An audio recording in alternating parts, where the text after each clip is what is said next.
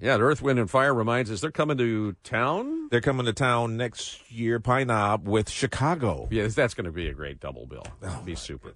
Yesterday, as we were getting off the air, got a text from our good friend Todd Flood. The motions that were filed in Oakland County Circuit Court to sever the trial, the defendants in the trial, the involuntary manslaughter trial against Jennifer and James Crumbley, that they were going to go it alone. Exactly what does it mean? Well, let's go to the source who gave us the heads up in the first place, Todd Flood, attorney and managing partner at Flood Law. Todd, good morning. Good morning, guys. This surprised you not. Why not? Well, that's why I sent it to you, guys, because I think you and I talked about it. Yeah. It was predictable that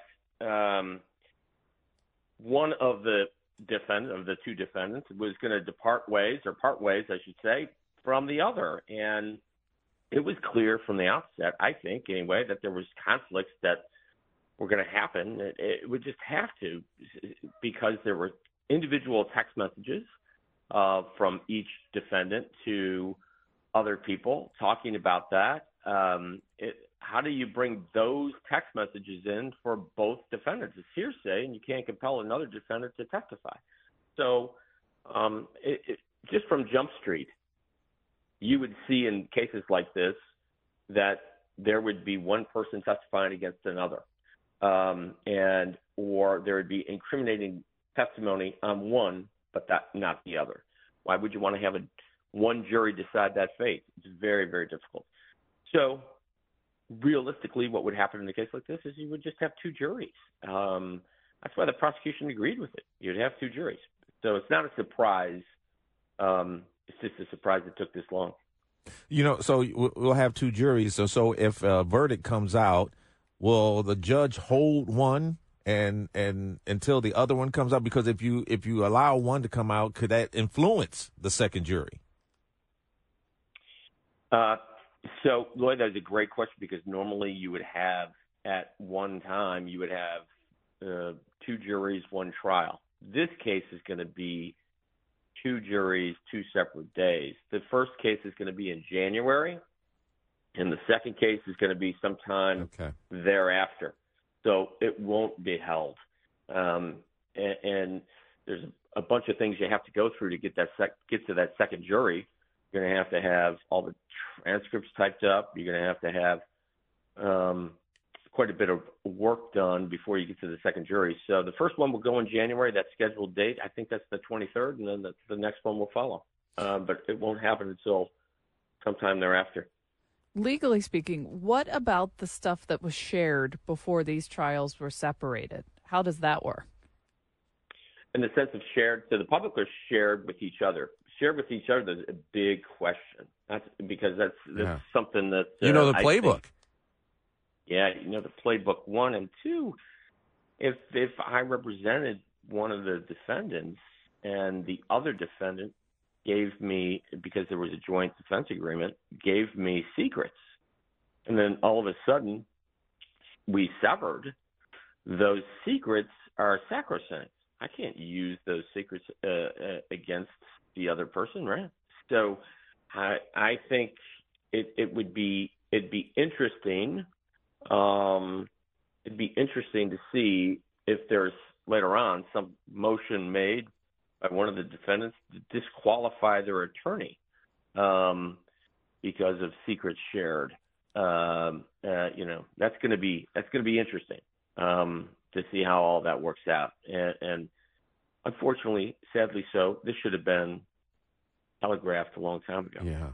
The tripwire seems to be a witness or witnesses from Florida who, when this was put into the file that they had been deposed, seemed to suggest that it gave one defendant the upper hand over the other. Could we make some informed speculation about whether they're family members who have bad things to say about one spouse or another? Do we know what could have been so damaging that it tripped this?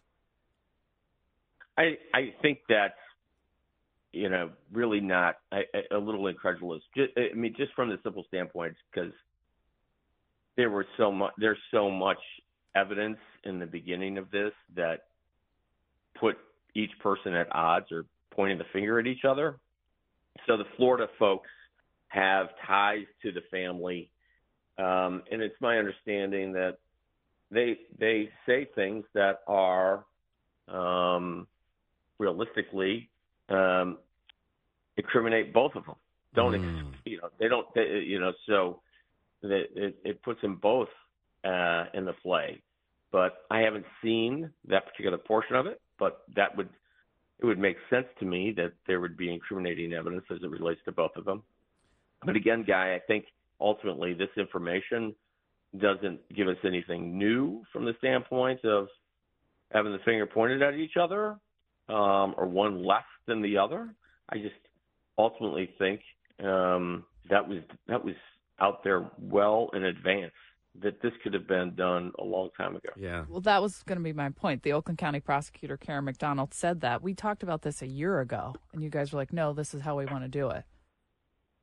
Right. Well, the rules of ethics and the cases that are out there, this is one thing that you're taught really early on in criminal law. This is not a team sport. Mm-hmm. I represent one defendant, and I got to do everything I can for that one defendant, regardless of what it is that it does to the other. So, Prosecutor McDonald, she's right. This stuff was out there. And it's clear to me, and I'm sure that the court wanted to make sure that it was clear to them, and that they can't waive what the certain conflicts that are there. It's not going to be allowed. So it's just a shame it didn't happen earlier. Yeah, Todd, one of the things that, mercifully, I thought that with the joint trial, that the victims in this case would only have to testify once. With a split trial now, are they going to be put through this arduous and painful process, not once, but twice? Right. And that's the sad part about this is, the biggest part. Get everything else. But the triggering events that it has to take place, not only on my client, but all the others that have a role or some testimony here. Right. In this case, it's hard enough. It's hard enough to do the trial one time. Now to shepherd all those witnesses and all of that evidence a second time, and the defense has an absolute right to that. Absolute right. So you can expect it, but just from a sad standpoint, they should do this in one trial, two juries, to make this not happen and close this chapter in our lives. Thank you. Yeah. In Michigan, we need to close this. Yeah, and with some sensitivity to the damage that's already been done to these families, and something that they have to continue to live with every day as they look at an empty place at the breakfast table. Mm-hmm. Every morning. Amen. Yeah, no, that's exactly right. And this, the triggers that this case causes, I don't know how or when you begin to mourn. I don't know how or when you get to closure, right? Because this chapter has to get to that place before you can start to heal in a lot of ways. Well, Todd, you foresaw this, and we appreciate your clarifying about what it means to all the parties here, and perhaps there can be some rejiggering of the schedule to take the human toll of this into consideration. Thanks for your insights, my friend. As always, thank you, guys. All right. Todd Flood, attorney and managing partner at Flood Law, who saw this coming a mile away. It's 7:44 here on News Talk 760 WJR. When we come back, Pope Francis taking an extreme measure against a bishop here in America. We'll get to the bottom of that.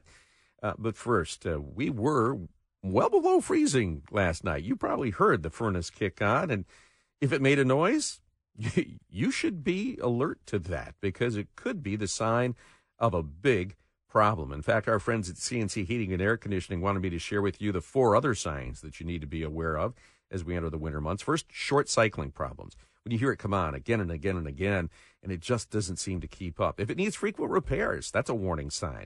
If your family keeps getting sick, that can be a sign that your heating and cooling system and the filters within it are not up to snuff. And also, if your utility bills are just higher than normal, if it is inefficient, if it's costing you money, well, that's a sign that maybe a more efficient system should be in your future. If you got any one of those issues, call CNC Heating and Air Conditioning. They are so committed to customer service, run by the same family for 75 years, the Corians. It's the reason they've become one of Michigan's most trusted heating and cooling companies and referred by our inside-outside guys. It's all about trust. So make sure you get your furnace tune-up and take advantage of the Carrier Cool Cash savings if you need a new Carrier furnace. Call 1-800-MY-FURNACE. That's 1-800-693-8762. You'll get a free 21-point comfort survey. They will look at every aspect of what you need for heating and cooling. And if needed, you can get installation of that new Carrier heating and cooling system tomorrow. That's right. Review today, installation tomorrow. Visit cncheat.com. That's cncheat.com. Carrier. Turn to the experts.